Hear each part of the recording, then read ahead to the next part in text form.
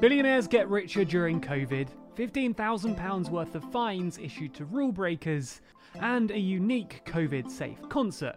This is your TLDR News daily briefing for Monday the 25th of January. In the first story of the briefing today, we discuss the huge amount of wealth acquired by the richest men on Earth during the course of the pandemic. It should come as no surprise that the richest among us have earned even more money than usual during the pandemic. After all, many of them are heads of tech firms, and as technology has helped us more than ever throughout the last year, it makes sense that the heads of these companies have seen their incomes increase. However, the scale of this increase in wealth may be more than most people can comprehend. The NGO Oxfam suggested that the 10 wealthiest men on Earth have seen their combined wealth increase by $540 billion. This is enough money to pay for everyone to get vaccinated on Earth, with enough left over to stop anyone from falling into poverty.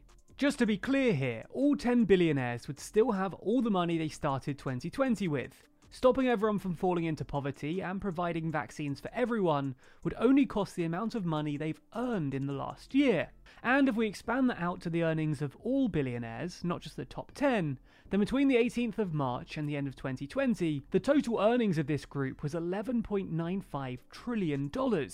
That's roughly similar to the amount that the G20 countries spent on the coronavirus pandemic in total. So that's exactly how much better billionaires could make the world. But what about if we look more closely at their businesses? How could they help their workers if they opted to spend their money on that instead? Well, if Amazon CEO Jeff Bezos decided to spend his pandemic money on his workers, then each Amazon employee would receive a whopping $105,000. It should probably be noted that Jeff Bezos gave $125 million of his personal wealth to help fight the coronavirus, though as Oxfam has shown, this is a drop in the ocean compared to what could be done if billionaires united together to help the world during this dreadful pandemic. Is it their responsibility though, or should they not be expected to contribute? Let us know your thoughts in the comments below. For the second story today, we continue talking about the financial element of the pandemic.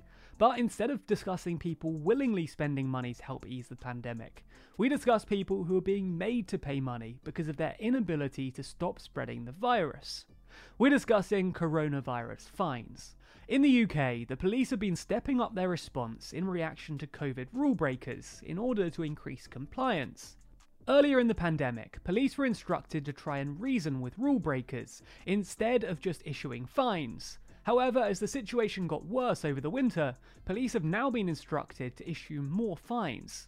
While there would likely be a debate about how reasonable it is to fine people who are unintentionally breaking small coronavirus rules, it's hard to deny that fines are unfair for people who are intentionally breaking the most serious rules, such as those that prohibit large gatherings. For example, this weekend, a group of illegal ravers were caught gathering under a railway arch. Many of those involved tried to escape, but the police were still able to fine 78 of those in attendance, £200 each. In total, the police issued fines totalling £15,000. One of the officers involved, Inspector Steve Barnes, said, "We understand that young people are frustrated at not being able to enjoy themselves, and I do feel their pain. But we have to stick to the rules so that we can get back to some sort of normality sooner rather than later." I think it's fair to say that most of us share Inspector Barnes' view. In the last story today, we move to the US to discuss a COVID-compliant party, one that didn't end up with the police showing up. As shown in the second story, there's a real desire among many people to get back to normal and get back to live events and concerts. However, it seems as though doing so could be a little while away. After all, how do you go and see live music while respecting social distancing rules? Well, the band Flaming Lips seem to have figured it out. They hosted a concert in Oklahoma whereby 100 space bubbles were laid out.